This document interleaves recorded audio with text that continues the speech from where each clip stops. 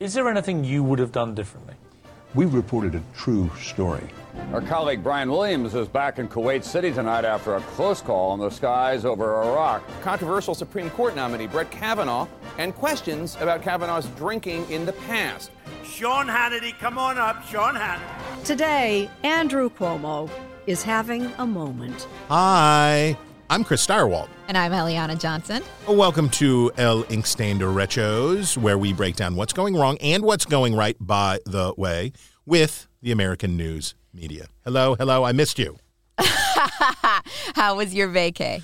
Beyond excellent. It was great to be in West Virginia. It was great to go and have my kids and Jessica's kids hang out, to get to play host in West Virginia. You know how much I love being from West Virginia and love what I still consider my home state. It was beyond great. And the thing that I think other people don't know about West Virginia is scenically beautiful, shockingly scenically beautiful. The most beautiful state east of the Mississippi. By the way, hands just down. So everyone knows, Chris went to like the bougiest place in all of West Virginia. It's the so Greenbrier. don't get like, thinking he was like living off the land in West Virginia. Well, that's not the only thing. West Virginia isn't all eating grubs from out from underneath a tree. We have hotels, we have golf courses. West Virginia is a very beautiful, nice place to be. And to say nothing of the ski resorts and all of that other jazz. But anyway, what people don't understand about West Virginia is how nice West Virginians are. How kind, how pleasant, how just wonderful. Lord. Okay. It's true. They're nicer than Minnesotans, and Minnesotans are very nice. I would dispute that.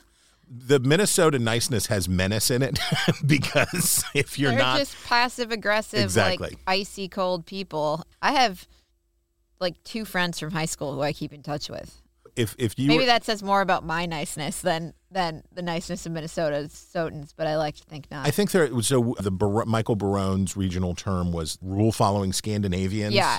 I am so not a rule follower. My husband and I fight about this all the time. He is like such a rule following ninny. And when I was pregnant, you know, no sushi, we're boarding a plane. Well, all of that too, but we're boarding a plane, and they're like, you know, people who need more time. So of course I'm like, I'm getting on the plane, and he's like, oh, we're group three, so we can't do this. And I'm like, oh, God forbid you might have, you know, a slightly awkward interaction with. Were you very pregnant? No. But, but so what you're saying is, you demanded that when you were not visibly pregnant, you were like, we're taking a handicap spot, is what you said. So I was like, I'll see you on the plane. He totally stayed back, and I totally went on. He is a rule follower. That is such definitely a rule follower. So you guys average out to a balanced perspective on these things. Yeah. But our daughter will be exposed to both and get to decide what suits her better. West Virginians are not rule followers. Barone's political typology for Appalachia is the Jacksonian belt. I call it the hillbilly firewall because it is where crazy ideas go to die, and the acts as a blocking effect very often in American politics because West Virginians and Appalachians are not interested. We talked about this a lot when we were talking about vaccine resistance. Yeah. People in Appalachia are like, so let me get this straight. You're from the government, and you want to stick something in. You want to put your magic juice into my body. I'm skeptical. It's like, well, you have to do it. It's like, well, then now I'm definitely not doing. They were like people have hounded me over the years, but I've never seen Titanic, which I think is a very solid move. I watched the key scene as a young man. I looked it up and saw the key scene. Yes, I've seen it. But the more people demanded that you must see Titanic, the more they said it. I was like, nope, now never in my life. Never in my life will I ever watch this. I'll make it a point. So that is a hillbilly way of being. Well, that I like, all of that. You would love the Greenbrier, and you would love. I have never been there. I feel like the more people tell me I have to go to the Greenbrier, the more I'm like, well, I don't want. I'll just stick with the Four Seasons. I thought about this while we were there, which was, I hope more people. I was like, I hope more people come to the Greenbrier. And I was like, not too many more people. No, not too many more people. No, you want to keep it for yourself. That's right. Well, we have 2 weeks of material to catch up on. Much excellence. Oh, and I really enjoyed, by the way, your interview last week. That was so good. I hope anybody who missed it should go back and listen. Interview with Walter Russell Mead. Excellent. Well done. Author of Ark of the Covenant. Available on Amazon. Okay. On the front page, we have primary coverage. This is your sweet spot, Chris. I was struck by the volume of attention that the Kansas ballot referendum on abortion got, which there was. Kansas has a constitutional amendment guaranteeing the right to abortion, and there was a ballot initiative that would have repealed that amendment, allowing legislators to legislate on the matter, and that amendment was rejected. So a victory for the pro-choice side of this issue. Let's play a clip from Morning Joe on Wednesday, the day after the primaries. See just a flavor of how that was covered. I think back to Doug Jones and what that indicated. I think back to when Teddy Kennedy's seat was won by a Republican, what that suggested was going to happen in 2010. And I'm not suggesting a blue wave in 2010. I am suggesting, though, looking at these results from last night, which the margin's astounding, that Republicans have a hell of a problem, especially in suburban America. Yeah, it's massive, Joe. I mean, I think, you sometimes get these kind of auguries, these omens, where it's like something happens that foretells, as you were talking about these various things, portended what would happen later. Chris, your take? I mean, I think obviously Heilman is sounds a little breathy about it, but I think Scarborough is substantially right. I'm looking at, here's the problem, and I'm writing about this from the Starwaldisms note this week, so sorry for anybody who's going to get a double dose, but basically it's like this. In 2018, Donald Trump was 11.4 points underwater at this point, and this week, and Democrats led in the generic ballot by 7.9 points. Joe Biden, in the most recent News Nation poll, Decision Desk HQ had a great poll out for us at News Nation. Joe Biden's down 14.4 points. That's a lot of points, more than Donald Trump at this point. And Democrats are up in the poll by 1.2 points. And there's something broken. And if we went and looked at my new research assistant, Nate Moore, shout out, Nate. And readers, please feel free to help me come up with a nickname for Nate Moore. Nate Dogg has been used too much in his life, so... By the way, it was great. We got here this morning, and Chris immediately sends Nate off to do real work while we do the podcast. Like, Nate, you have work to do. Well, this is star intern Abby Black's final moment. She should have this all to herself. Yeah. But Nate and I went back and looked at what was the performance like in previous midterms. This is an anomaly. Something's going on. And I want to just bore you with one other political fact that would support the... Okay, what does that mean, something's going on? Well, here, let me give you these numbers. And I had seen these, but a friend of mine who's a Kansan and a listener, so thank you, also gave me took it a little deeper. 200,581 voted for that abortion, voted on the abortion amendment, who did not vote in either party's Senate primary. 182,000 did the same for the governor's race. So think about this. 200,000 people who do not care enough about either party to vote in the Senate primary or the gubernatorial primary of their own state punched the ballot initiative and walked out of the polling booth. That is freaky. And that is, look, the Kansans were the people trying to do this were going uphill because it's hard to prove a negative. You say to voters, hey, take this safety off, this firearm, but I promise I won't shoot you with it.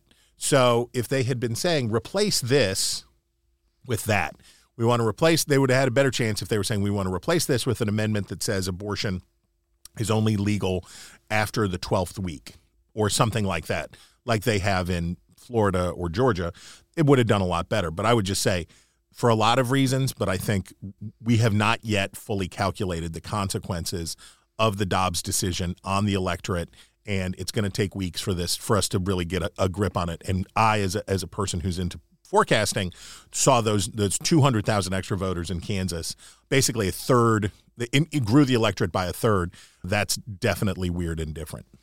I agree that we have not fully calculated the effect of the decision on the electorate, which is why I find these like over-the-top professions that like this is a boon for Democrats and a blue wave, or I mean, they said we're not going to call it a blue wave, but like, you know, it's approaching that, but like blue wave adjacent is, how could you possibly say that? And I think I'm not surprised by the outcome of this ballot initiative, but I think having a straight up or down referendum on the ballot is very different from voters going to the polls and voting for a Democratic candidate over a Republican candidate, or a Republican candidate over a Democratic candidate, and being able to say, based on this ballot initiative, how that's going to translate in this environment, and then how abortion is going to stack up relative to all the other issues in play for the midterms, particularly given like how the candidates talk about those issues. Like, it's just really complex. And I think the certainty with which we saw a lot of writing about this, that like, okay, there's going to be some kind of translation about this in November, is not quite right. I'm just not sure. Like, maybe it will really help Dems in November, but it's complicated. I just don't know. Certainly for the House, it's going to have a mitigated effect because it's harder to pull the connection all the way through. But for the Senate and for gubernatorial races, this is a plus for Democrats. We don't know how much, but the takeaway from Kansas, I think you're 100% right. A ballot initiative is different. But if I'm John Fetterman, if I'm Raphael Warnock, if I'm Tim Ryan, if I'm Mark Kelly, if I'm, what's his name, who misspells his last name from Colorado, Bennett, or Catherine Cortez Masto, I'm looking at this and saying, okay, there's some juice, right? This has some smack. And for the Senate, it's much easier to make it referendum in the Senate on Roe because they're going to confirm the next justice of the Supreme Court. What do we got next? Oh, excellence. Okay, a pile of excellence. Also, I pulled this Washington Post piece. The headline was, several election deniers backed by Trump prevail in hotly contested primaries. Don't get me by started. Hannah Knowles in the Washington Post. There was no mention of these election deniers, Carrie Lake in Arizona, the gubernatorial candidate, or John Gibbs in Michigan, being bankrolled by the Democrats. Did she not mention that in the story? Not mentioned in the story. That story has even gone mainstream. That has gone totally mainstream. Yep. Totally mainstream. Well, here's my beef on that stuff. Go ahead. I was going to ask you, like, another thing I'm not sure about is the extent of, like, how important is a Trump endorsement? How influential does Trump remain in the party? I think it's hard to, like, my opinion, but I don't put much stock in it, is like, I think it does help on the margins, like, Oz and McCormick, that was real close in Pennsylvania. Yeah. I think Trump probably helped Oz. Well, it's probably helpful, but it doesn't seem to me like, I don't know. I guess it helps, but again, I think it's like just harped on in the press, like more than its impact actually is in these races. Well, my mantra on this is the only thing that Donald Trump, the mainstream press, and the Democratic Party agree on, other than protectionism and against free trade, I guess, is that Donald Trump should be the topic of every political story 100% of the time. So here's what was what I saw. We knew Peter Meijer, congressman from Western Michigan, from the wooden shoe crowd, as I like to call them in Western Michigan, that Peter Meijer was going to have a hard time because he voted to impeach Donald Trump. He voted his conscience and voted to impeach Donald Trump. So we knew he was going to have a problem. As you say, Democrats helped out as much as they certainly could to try to win this real flake, this super kooky guy who will potentially lose. If you can lose the House district that includes Grand Rapids, Michigan, which is like the most Republican part, it is Jerry Ford country, Republican ancestral homeland. If you can lose that part, you've really done something. But the district is more competitive now, blah, blah, blah, blah, blah. You know what didn't get mentioned in this story?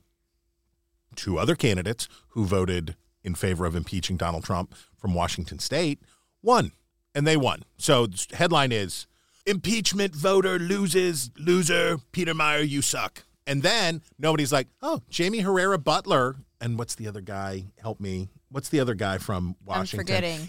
It's Washington 3 and Washington 4. They're adjacent districts. I'm sorry, Congressman. It's a Newhouse, Newfield, New something. I'm sorry. I'm sure you're a great congressman. But Newhouse, we've got Colin coming in from way downtown. Oh, by the way, listeners, we're not going to get through this entire episode without talking about what we've learned about Colin today. Here's your deep tease. It involves purchasing vintage shirts online. So brace yourself. Pack up the Subaru. But the story is not about, 2 out of 3 succeeded. It is the one who lost. Now, I understand we don't report on the planes that land. We only report on the ones that crash, and I get why that's important.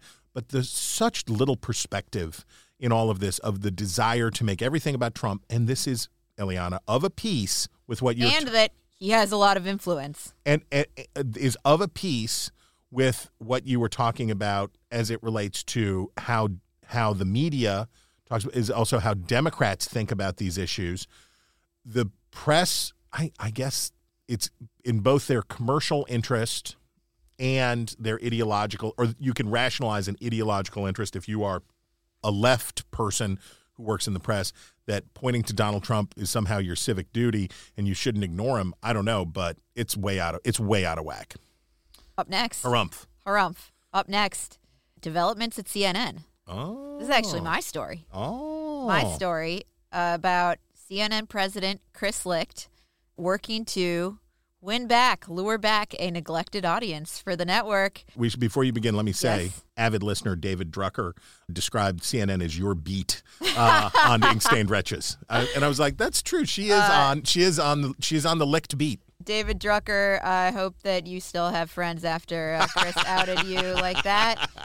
But anyhow, Drucker has only friends. Anyhow, he sat in a room, Chris Licht, the other Chris, sat in a room in the Capitol, asked Republican lawmakers to come and talk with him. They did so at length, and his message was basically, we want to win back your trust. Mm-hmm. We want you to come back on the air. If producers invite you back on, I hope you will accept. I will praise them for inviting you. I will criticize them and send them mean notes if they ambush you with stupid questions. And he was pressed on, well, isn't CNN workforce going to express outrage if this is done? And his message was basically just, I'm in charge. They report to me. We don't care about the ratings. This is a matter of public trust. And it just seemed to me that, a couple of things. First, it's very hard when you're trying to win back Republicans to unwind the things that a lot of these the on-air partisanship that happened over the past 4 to 6 years. So, Jake Tapper or Breonna Keelar or Don Lemon can invite you on, but these people have basically said that you're a treasonous traitor. Right. And I think it's really, really hard to do without bringing in some new, fresh faces. I appreciate the effort, though. I think that's a good. A for effort. Yeah, that's a. We'll as we've said all along. We'll see. When does he start? He started in April. Oh, but I thought there was still some lag before. No, he's there. He's got his hands on the wheel. I appreciate the effort. I think the outreach is a good sign. I take that as an encouraging sign that he was willing to spend time and talk to these people, because CNN, some of the anchors got themselves into a position, and I don't care about the opinion people. Don Lemon going to have whatever he want to have on his show. That's fine. That's great. But the news side people who this is when it was do you remember there was a thing where it was ProPublica or somebody said that if you donated to the NRCC, that you were donating to you were supporting election denial, because the money that goes to of course. And you're like, well, I don't think we can say that. I don't think that's right. So I think some of the shows on CNN took those stances, which made it hard to book people who were in leadership, book people who were in important roles in shaping the national debate. So good on them. Well, okay, A for effort. I think he was met with, quite a bit of skepticism, and we'll see what happens. Kind of hard to do with that, with the present team. Well, but you have an item also here. And we saw we got former that CNNer Chris Cuomo pop his head up in your neck of the woods. This is true. While I was on vacation, News Nation signed Chris Cuomo. His show debuts, I believe, in October, and great for him. People ask me how I felt about that, and I don't. I hope he's very successful, and I appreciate he did an interview with Dan Abrams where he mea culpa'd on what he did when he was obviously, if you're listening to this podcast, because we covered the brothers Cuomo to a fare thee well, but Chris Cuomo helped his brother try to beat the rap on the sexual misconduct and mistreatment of women as governor. And he recognized that was an error. I don't think it was an error of political bias. I think it was a thoughtlessness. I think it was a stupid thing to do. And I hope he has a great show. I hope he has a lot of fun. He said he wants to be fair. The standards for being fair are certainly different for a primetime opinion kind of show than it is for straight news, and I'm okay. I hope he does well. The chaser to my Chris Licht apology tour to Republicans shot is the New York Times story headlined, "Profits Slump at CNN as Ratings Plummet." And part of Chris Licht's message when he was on the Hill was that they are not paying attention to ratings because most of their revenue at CNN comes from cable subscription fees. And so, advertising money can go down because they have these subscription fees. So the New York Times article says, however the numbers are crunched, inside CNN, the hunt is on for new revenue. To help solve the financial puzzle, Mr. Licht has tapped Chris Marlin, a longtime friend who was recently an executive at the Florida home builder Lennar? I don't know how to pronounce it. Lennar. Mr. Marlin, whom some employees have taken to calling Fishman, a takeoff on his surname, had no experience operating a cable news network, having worked at the law firms Foley and Lardner and Holland and Knight. I love how it's like, he has no experience. How could he possibly do this? Except for having been an attorney at large and important law firms and working inside big organizations. Okay, but this did amuse me. Mr. Marlin has floated a variety of revenue-generating ideas since joining CNN, including striking advertising deals with major tech companies like Microsoft. I mean, how did he think of that? Hey, wait a minute. Have you guys thought about partnering with any of these tech firms? He's also mentioned selling sponsorships to corporate underwriters. This guy is a genius. I don't know where they found him. Have I ever told you the story of first of all, Mr. Marlin sounds like a children's cartoon character. And if I were him, I would lean in on Fishman. I would be like, Fishman. Yes, totally. But when I was at Fox, we had to do a ill-conceived and poorly executed partnership with Microsoft. And their search engine was called, what was it called? Bing. Oh, my gosh, I remember this. Bing. Yeah. And they had a product called Bing Pulse that in the deal was going to appear on Special Report. And so as part of like a tracker on the bottom of the show that was going to track sentiment, blah, blah, blah, blah, blah, it looked like a dog's breakfast. It was hideously ugly, and it said nothing. It was just like, oh, here it is. And I forget how many weeks this had to go on. But one of the other things that was part of the deal was that we partnered with Microsoft on whatever. Get this. When we were talking about I remember Shannon Bream and I were doing. I'm like already laughing about this. Shannon Bream and I are doing this thing at the board where we're like, what did Bing Pulse have to say? I don't know. So as you're saying Bing Pulse, you feel like a silly person. Anyway, but then it was, we'd tell people not to Google something. We'd tell them to Bing it. That's good. Okay, so that might be coming soon to CNN, where they're going to be telling people to Bing it. But the last part was actually my favorite. So he, aside from striking his ideas that they should strike an advertising deal with a major tech company like Microsoft or sell sponsorships to corporate underwriters, his third idea was that they should extend the brand in China. So I'm sure that will go great. I'm sure that G will be very excited about that and have a lot of ideas about how he could use the CNN brand to further. I'm sure he has a lot of messages he'd like to get out under the CNN brand. So other than the nickname Fishman, my favorite part of this story is that there is something called CNN Underscored, an e-commerce initiative. Does this mean that you can buy the things you see on CNN? I don't know. Because Actually, ABC, Good Morning America, is now this. basically the home shopping network. CNN Underscored. Let's see. Oh, no. It's product reviews. It's like Wirecutter. Product reviews, deals, and buying guys. I would love it if it was like, want to buy Anderson Cooper's tight T-shirts? Right here. 22. Yeah. They're $22 a piece. Here are the headlines.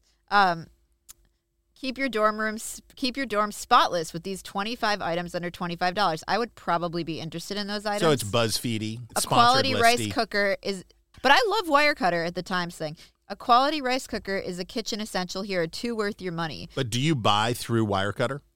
No, I'll go there if I'm like looking for, okay, well, when you have a baby, you buy like 10,000 things. And I'm like, best baby X. And then Wirecutter comes up. I look through and then I You can't buy it through the New York Times. What the difference, I assume, with this is that you click through to purchase it. I do not click through. You do not. I don't like giving them the revenue. Exactly. Yeah. Exactly. Because you know why? Because we're the worst. Okay. What do we have next? Oh, I thought this was really interesting. A New York Mag piece by David Friedlander. Mm-hmm. This was super interesting, and it's like the kind of piece I wish I had written. Headline, Why Republicans Stop Talking to the Press. Subhead is a quote, I just don't see the point, said an advisor to a GOP presidential aspirant. And I just want to read a little bit from it because I think it captured like an actual media trend that we're seeing. More than a dozen GOP campaign operatives, senior Hill aides, and political reporters from major news outlets say the past few years have brought something new, actively courting the media's scorn while avoiding anything that may be viewed as consorting with the enemy. And then further down in the piece, he writes, we are at the same point now in the 2024 election cycle, and again, 2 fistfuls of Republicans are making noises about running for president, but that kind of long look at the life and career of the contenders has been all but absent so far this election cycle. And he's talking about the kind of long profiles that were written in 2016 and 2015, and I did lots of those at National Review with the cooperation of the candidates. Save for a recent Time profile of Glenn Youngkin, still considered a long shot for a 2024 run, the closest we've seen to what used to be a staple of political journalism is a long New Yorker profile of Florida Governor Ron DeSantis, one in which the subject didn't participate, a previously almost unheard of press strategy for a presidential aspirant. And it is not just the pre-presidential campaign profile that is suffering from a lack of Republican engagement. Increasingly, even simple news stories from national newspapers and wire services will feature a direct quote from a Democrat, but just a tweet or a line from a speech by a Republican, typically a sign the latter declined to respond to the reporter. And this is a trend that I really see, that there is, it comes from what I think is a complete Republican distrust of contempt for, scorn for the media is one, but that kind of always existed. And 2, a sense that they don't need them. That's right. They don't need them to win races. They don't need the profiles in the New York Times. People reading the Times aren't their voters. They don't need the Post. They don't need the Journal. And in fact, what he picks up on is a sign that, like, if you're getting profiled in the Times and you're playing footsie with them, like, I think Republican voters now see that as a sign that, like, you're not the kind of candidate that we can trust. Do you remember my favorite Time magazine cover? I'm sure I've mentioned it here. Picture of Rand Paul. The cover said, "Can this man save the Republican Party?" He mentions that piece, I think. It's a total garb. Just as it would turn out, the answer was no, he could not. The old idea was that you could talk out of both sides of your mouth, right?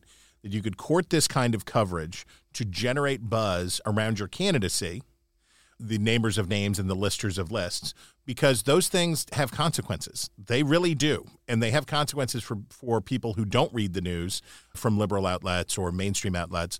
It has consequences all the way down because people why is Ron DeSantis a front runner for the Republican presidential nomination in 2024? For a lot of reasons. But the biggest one is that we talk about him all the time. And as much and he knew this by his strategy to win the gubernatorial primary against Adam Putnam, which was go on Fox News as much as you possibly can, do only conservative media, and ignore the rest. And it's for a primary strategy, it's good. The reason that we're seeing this phenomenon, great piece, by the way, and thank you for sharing it. The real cause of this phenomenon is there's not enough upside in it for the Republicans. There's just not enough upside.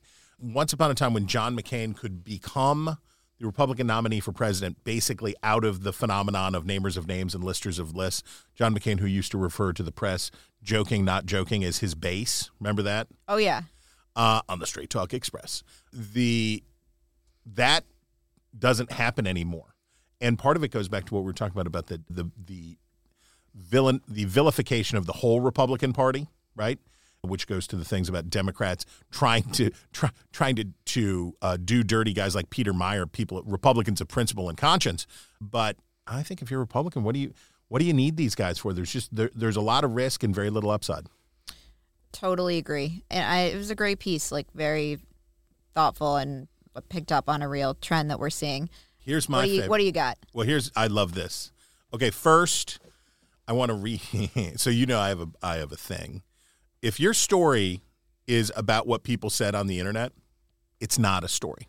And here, Fox News, I swear this is actually the headline. Twitter blows up. is how the headline for the story begins. Twitter blows up over Kamala Harris introducing herself with she, her pronouns, description of her clothing. And you're like, this is the thirstiest headline ever written. You've packed it's like a SEO optimization headline to just like, please click here. And of course, the story is what, and I would like people who I don't know and don't care who they are, what they said on Twitter about this. Here's a guy said this, and it was funny and mean. And then people attacked, blah, blah, blah, blah, blah. You're like, what are you talking about? You're like, what a stupid way to cover the news. But wait. It's going to get dumber. Let's listen now to Brian Stelter talk about how Fox talked about this story. That little clip of Kamala Harris doing a self-description during a disability rights meeting on Tuesday caused days of right-wing media reaction and mockery. So the RNC posted the tweet, it went viral on Twitter, and it inspired segments on channels like Fox and Newsmax. It caused so much mockery from people on the right, and I wondered, was there any follow-up news coverage? Did anybody actually interview anyone who was in the room? Does anybody actually know what this story was all about? So we decided to book somebody who was there, an attendee at this event marking the anniversary of the Americans with Disabilities Act. Let me go ahead and bring them in now. Lydia Z. Brown was in the room. They are the Director of Policy, Advocacy, and External Affairs for the Autistic Women and Non-Binary Network. Lydia, welcome to the program. I love the blue suit. Thanks, Brian. It felt like an appropriate choice. Brian Stelter is just shocked that Fox and other channels would talk about this story. He's just shocked. He can't believe it. He's shocked. He is not shocked. No. He is like virtue signaling that, he is pro that he cares about people with disabilities and like understands why people say their pronouns. And Fox doesn't. Those people are bad people. Yes. They don't care about people with disabilities. Here's the thing. If Kamala Harris had described the color of her suit only, it would not have been mocked, I don't think, because I'm sure disingenuous people would have attacked her and said that she'd had a stroke or something. But why did she describe the color of her suit?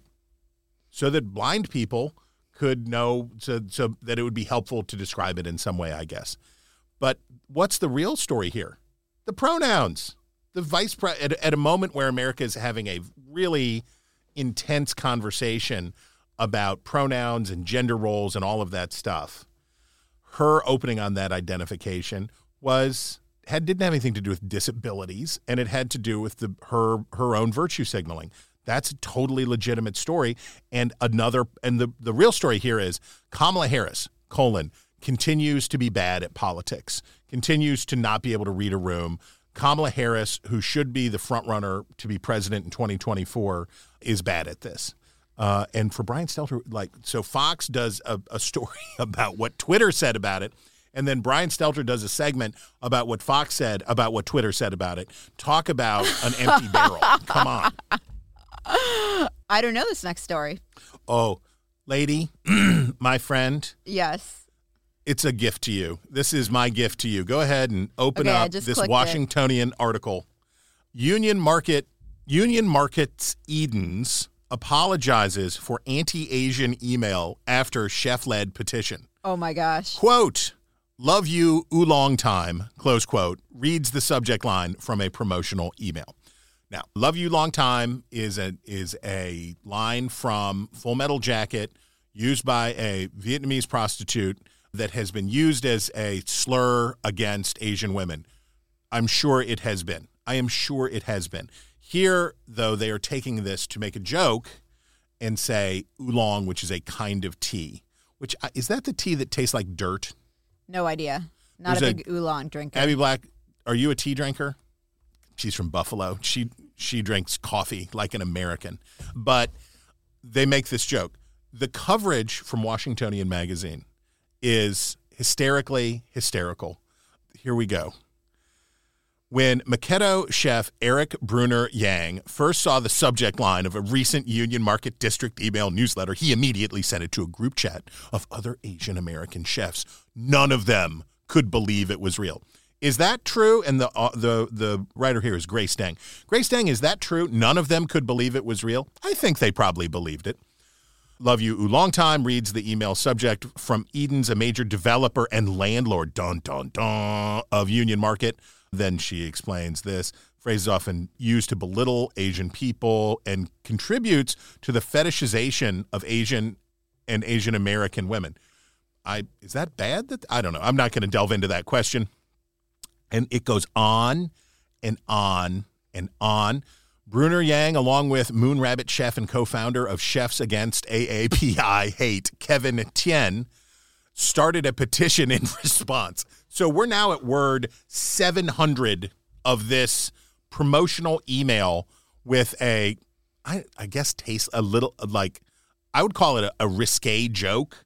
I don't think that, I didn't even think of it as particularly anti-Asian. I thought it would be like making a joke. A lot of things where you're not saying the actual thing, you're saying the other thing. The joke is that you're not saying the thing, you're saying the other thing. But whatever, I'm not Asian. If it makes you feel bad, I wouldn't have made the joke, I hope.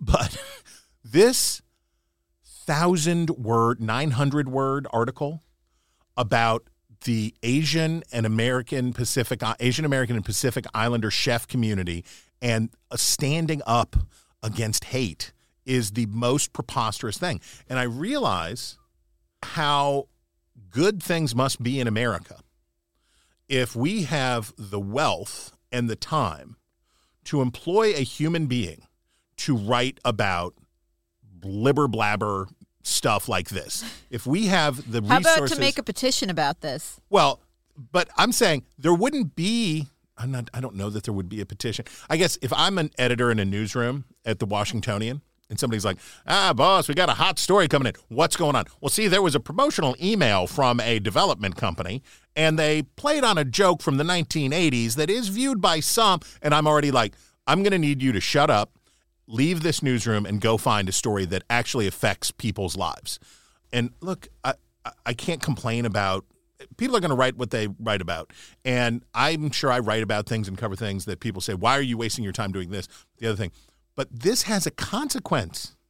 The consequence is by creating the audience for anxiety and umbrage and outrage, creating the demand. The press is the demand for this kind of division. Here is the press fulfilling its role of dividing the country by finding this pointless thing that the world would have little noted nor long remembered, that should have been cleaned up with one email from this chef to the developer and say, what? Gross. And you know what they would have said? Oh my God, please don't start a petition or do anything to me. I swear, it was an intern. It was a mistake. I'm sorry. We would have gotten there in one email. Instead, we get a 1,000-word article delving into this, and the press is the audience for performative outrage. So please stop being an audience for performative outrage, people.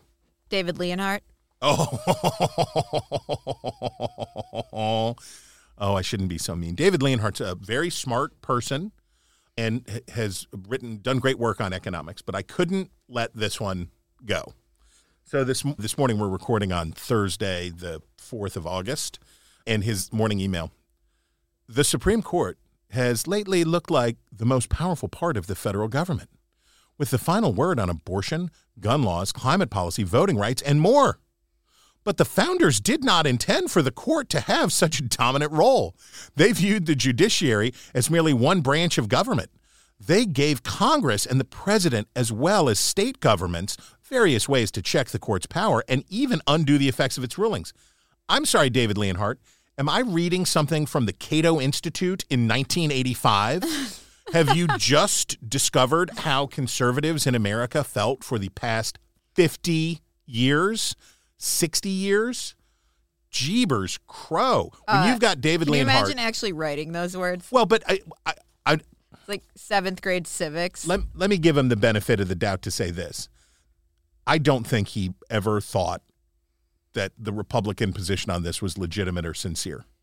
And I imagine that now that he is having the same feelings that Republicans had for the previous 50 years, that he believes his own feelings are sincere. His shock, I think, is rooted in cynicism about how the Republicans feel about this stuff.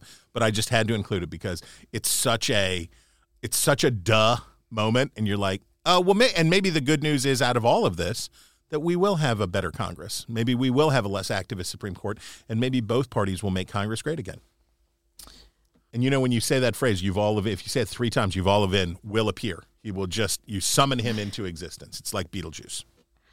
It really does amuse me that now with a conservative court taking action to return to Congress and to the states these issues, their proper roles. The Democrats, like David Leonhardt, are very exercised about judicial activism. They have suddenly come to realize that this is an issue. And we should point out a far less activist court than any of the predecessors from the 20th century. Or back to the 1920s anyway. We are now at the very bottom of where we're on our style section here. Yes. We did it again. We accidentally had a style section again. We're on 832 here. I love this one. Washington Post. Headline, a TikTok rival promised millions to black creators. Now some are deep in debt. And I thought, well, this seems like a strange story. I'm interested in you. What is going on? This sounds very Taylor Lorenz. Well, is it Taylor Lorenz? It is, in fact. I'm just seeing this now. It is Taylor Lorenz. Oh, my gosh.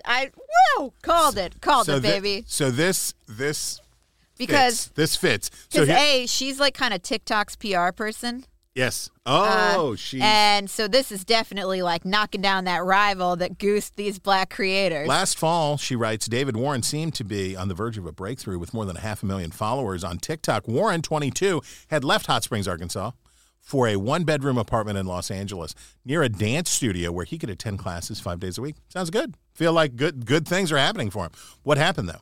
Warren had the promise of stability in the form of a lucrative year-long deal with Triller, a short-form video app that looks and functions similarly to TikTok. He was part of blah, blah, blah, blah. So they promised, in a bid to take on TikTok, to summarize, they promised to offer $14 million to black creators so that they would be racially cool and racially cooler than TikTok, which is owned by China and somebody who makes particle board or something. TikTok is accidentally popular. They're trying to steal their audience. So here's my favorite part. Throughout 2020 and 2021, Triller launched luxurious content houses in the Hollywood Hills and inked a partnership with the Sway Boys, a popular collab group. A-list TikTok stars were promised up to $10,000 per stream on Triller TV. Triller leased a black Rolls-Royce with, all caps, Triller vanity plate for Charli D'Amelio, TikTok's most followed creator in the United States. Blah, blah, blah, blah, blah. Hey, Taylor Lorenz, is what you're saying that a startup TikTok competitor with a rented Rolls-Royce did not follow through on its promises of great riches for the people involved? What role does race play here? I don't know. I mean, maybe they were targeted. No, dummies. What is this? It's not a scam. It was a try that somebody made at something. And if you think that the person with the rented house and the rented Rolls Royce is good for $14 million, you are making a mistake. That would be on you. Even in Hot Springs, they already know. Not just even in Hot Springs, definitely in Hot Springs. They know that is not a person that you say, I feel like this is a long-term, healthy, good bet. I think this is a solid bet. They were giving it a chance. He gave it a chance. It didn't work out. Life is hard when you want to make a living dancing in your house for people on the internet. So it's that time, Chris. Oh, what time is it? It's obsession time, where we break down the stories that we were obsessed with for the past 2 weeks. Mine is actually from the past week. And I was legit obsessed with this story. I was texting all you guys in this room about it. The date on it is July 30th, so this was over the weekend. This is the kind of thing where I woke up, and I was like, baby gets up early. She goes down for a nap by like 9 a.m. Isn't that the best? And then I'm like, reading, having my coffee in bed, and I'm reading this, and I was flipping out, like, hitting my husband on the shoulder, like I couldn't believe. This is a New York Times story. Headline. Before you read it. Yep. Just readers, think about how sweet that moment is when the baby goes down. It's the nicest part of the day when your baby still takes a nap in the morning, and there you are with the love of your life, cuddled up. Is the baby sleeping in bed with you guys or in the crib? Oh, in bed with us? No. From like what are we, animals? Yeah, from day one in that damn crib. But what a sweet moment, and you're so lucky, and I'm jealous. And then I'm flipping out. I'm jealous because those are the sweet. I don't really care about babies. I have my baby rankings, top babies in the game. We have some real primo stuff among my friends' kids, but I really love those days with my boys, and I'm so jealous of you. I'm so happy you get to have that time. It's nice. It's really But anyhow, nice. I'm sorry. I spent my time flipping out over this New York Times story. Seriously flipping out. The headline is, where'd it go? Oh, how did a two-time killer get out to be charged again at age 83? The subheadline is, Marceline Harvey is accused of dismembering a woman in Brooklyn. Whoa. Her life was defined by a tormented relationship with women and herself and a simmering anger. Whoa. And you get into this, I was like, wow, oh my gosh, this woman killed all these people. And you start reading about how this woman, Marceline, got out of prison on parole in June 2019. And she goes on 2.5 years later to kill a 68-year-old woman. You're on and on and on and on. And you're about Wait. I'm sorry. This person, I'm just looking at this story for the first time, shot her girlfriend in 1963. Yes. And went to prison. Then got out of prison and stabbed another woman in 1985. Yes. Stuffing her corpse in a bag and Yes. leaving it in Central Park. This person is paroled. Then paroled in 2019, gets out and kills another woman. And kills again. Yes. How old was this person when they killed? 83.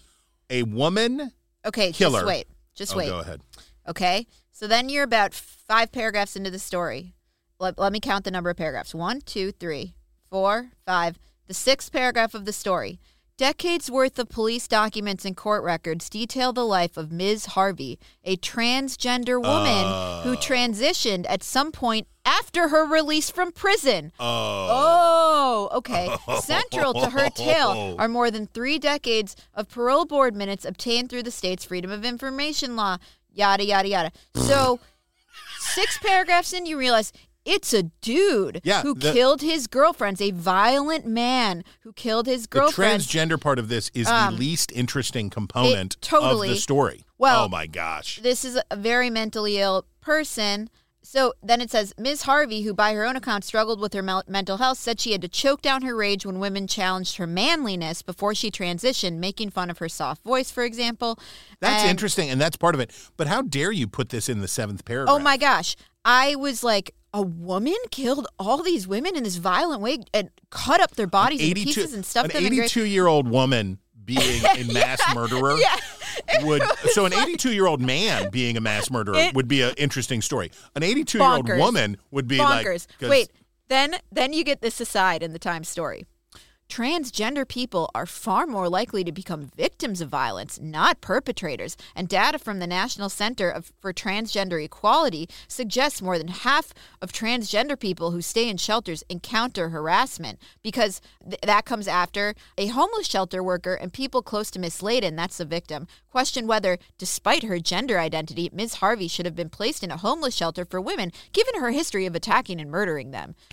The aside about how transgender people are far more likely to become victims of violence rather than perpetrators, it's like, yeah, would you read this and your mind would just go to like, all transgender people are murderers.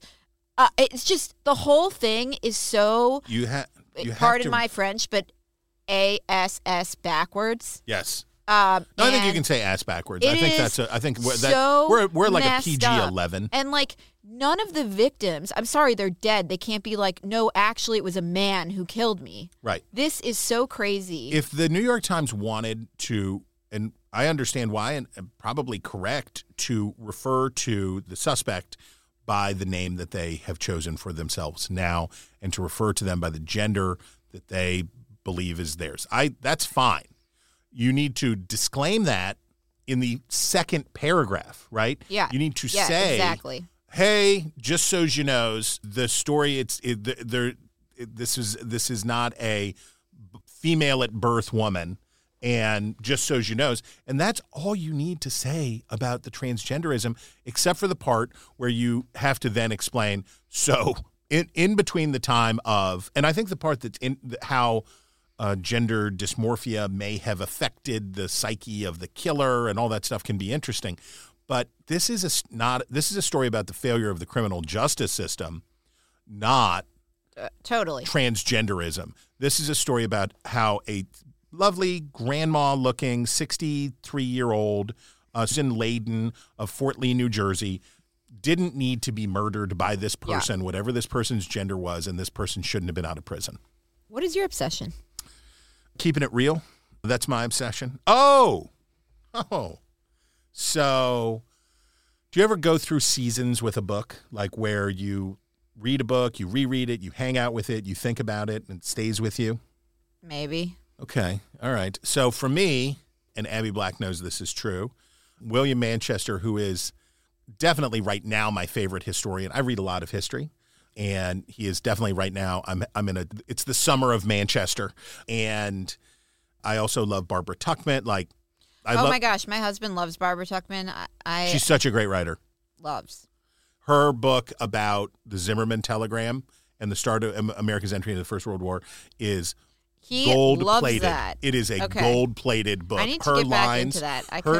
Her mockery of Kaiser Wilhelm. Mwah.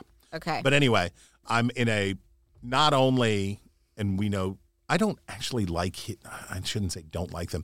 Manchester is most famous for his biographies of Douglas MacArthur, American Caesar, and the 3-volume. He didn't finish the 3rd volume before he died. He died only 20 years ago or something, 15 years ago, but on Winston Churchill, The Last Lion, which are very popular in their books that you probably gave one to your dad at some point without even knowing it, because it was just one of those like bestseller military history biography, safe as gifts for dudes.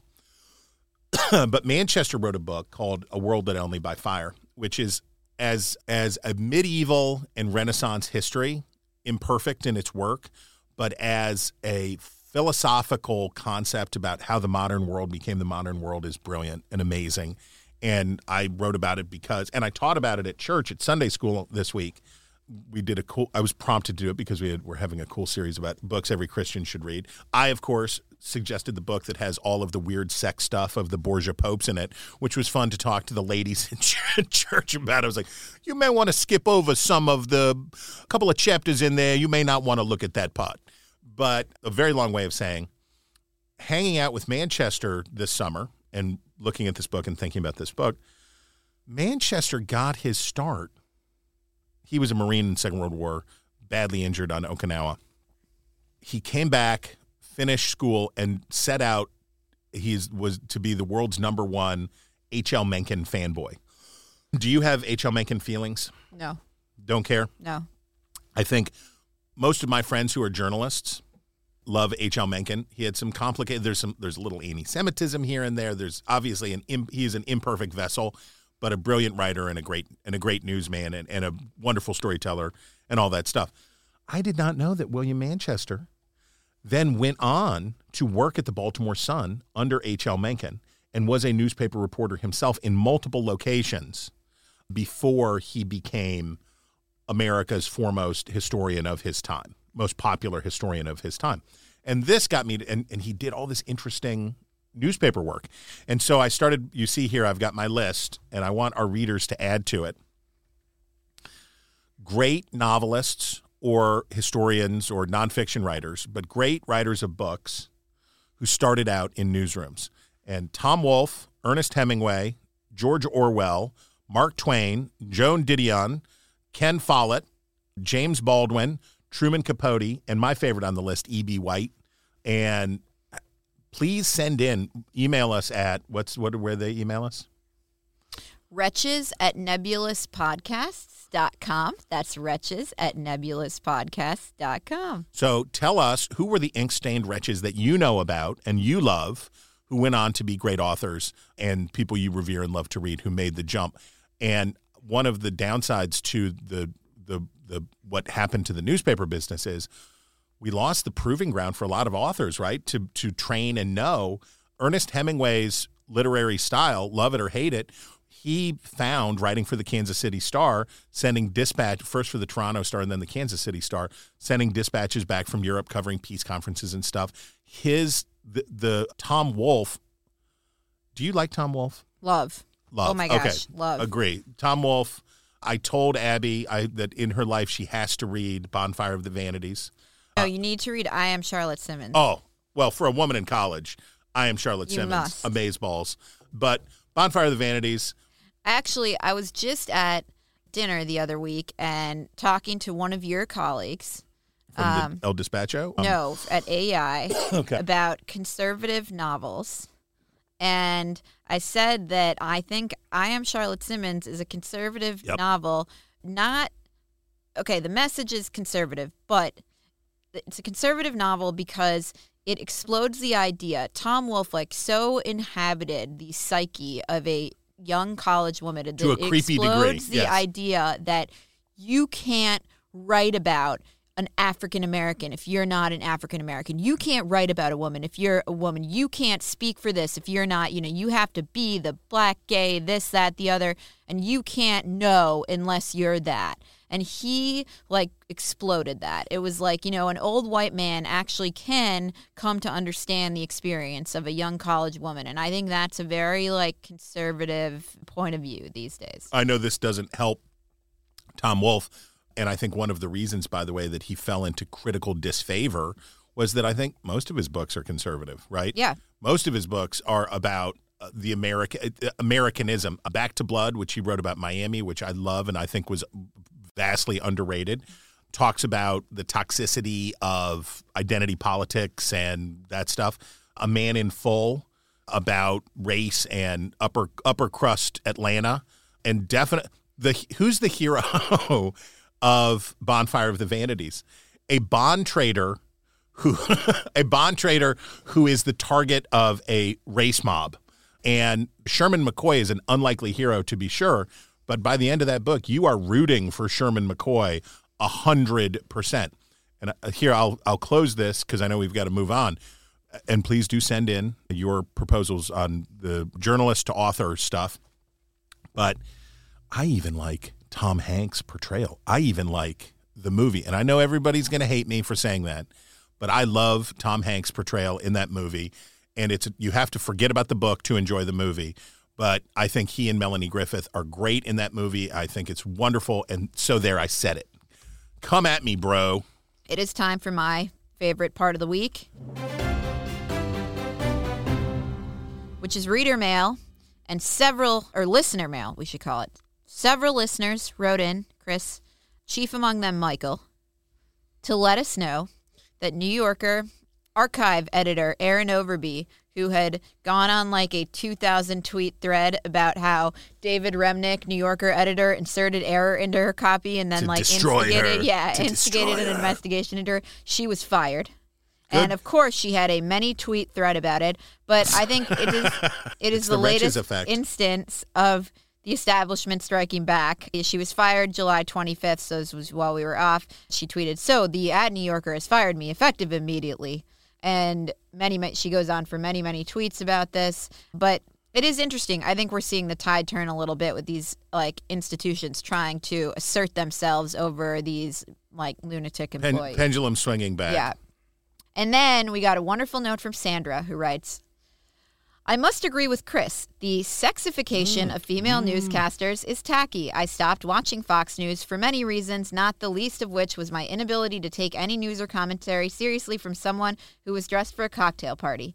CNN apparently didn't learn its lesson from their gross promotion of Paula Zahn back in 2002. Maybe I'm just a cranky old lady. I'm really enjoying the podcast. Keep up the good work." Marion R. No, that was from Sandra. Oh, that's from Sandra? And I have to say, no men wrote to say that men are lazy. We don't take time. The sexification we don't of send female thank you notes newscasters. either. We don't do a lot of things. But Sandra, you are right. That is a sick burn on the Paula Zahn pullback from 2002. I am with you and for you. Fight the power. Okay. Oh, wait, before we leave reader Yes. mail, I want to give a shout out to John and Sarah Ellis, who are who are Ink Stained Wretches super fans who I met while I was in West Virginia. They're attorneys in West Virginia. The lovely people came up, and I showed you their picture. I took a selfie with them as evidence that we have fans. So it was really nice to meet them, and it's always nice to meet our fellow wretches out there. So thanks. And it is now time for Chris's favorite item of the week, where I am forced to say something nice, but Chris leads by example. In continuing my tirade against anti-Appalachian sentiment, Lexington, so you saw the tragic floods in Kentucky, I know. I saw. And really devastating. And this is part of life in Appalachia because these valleys are narrow. These hollers are narrow when you have massive rains like we did. And this has been part of life there as long as people have been living there. The water comes with such force and it happens suddenly. It's not like the rising of the Mississippi River. It's sudden and people die. And it's really sad. And it's just been part of life in Appalachia as long as people have lived there. And here, so we'll put it in the show notes, the piece from the Lexington Herald Leader. Headline, "Some suggest flood victims got what they voted for. Kentuckians aren't having any of that." And shout out to Austin Horn, the author of this piece. But also I want to give a shout out to, and I want to find her to give her credit, writing in the Independent East Tennessee native Skylar Baker Jordan, which is definitely a correct Appalachian name, said, and on social media, people are mocking the poorest residents of my home state for voting in Republicans like Mitch McConnell. As an Appalachian Democrat, I can barely believe what I'm seeing from people who should be on the same side as me. And I want to shout out that story, but really for being a West Virginian, when bad things happen in West Virginia, you're going to be the butt of jokes and people are going to make fun of you. And I just send some love to the Herald Leader for sticking up for the right stuff, sticking up for your people. Don't take that guff off of nobody. My favorite item was from the Philly Inquirer, which apparently this has all been public, but I did not know it. And I thought it was a very fun item, a very beacony item that the Philly Inquirer did about John Fetterman, which, he's presents himself as this everyman in a very convincing way, but he apparently lived off his parents until well into his 40s. So the piece says, public records show, and Fetterman has openly acknowledged, that for a long stretch lasting well into his 40s, his main source of income came from his parents, who gave him and his family $54,000 in 2015 alone. That was part of the financial support his parents regularly provided when Fetterman's only paying work was $150 a month as mayor of Braddock, a job he held from his mid-30s until he turned 49. He lived in an industrial-style loft he purchased from his sister for $1 after she paid $70,000 for it 6 years earlier. Good coverage of a Senate candidate. Good to scope, but many children of privilege are in the United States Congress. Many children of privilege are in the United States Congress, and they've probably figured they'd put them someplace where they couldn't do any harm. Oh, yes. That is all the time we have left for the news about the news. If you have a story that you want us to talk about, please email us at wretches@nebulouspodcasts.com. That's wretches@nebulouspodcasts.com. This has been Ink Stained Wretches from Nebulous Media.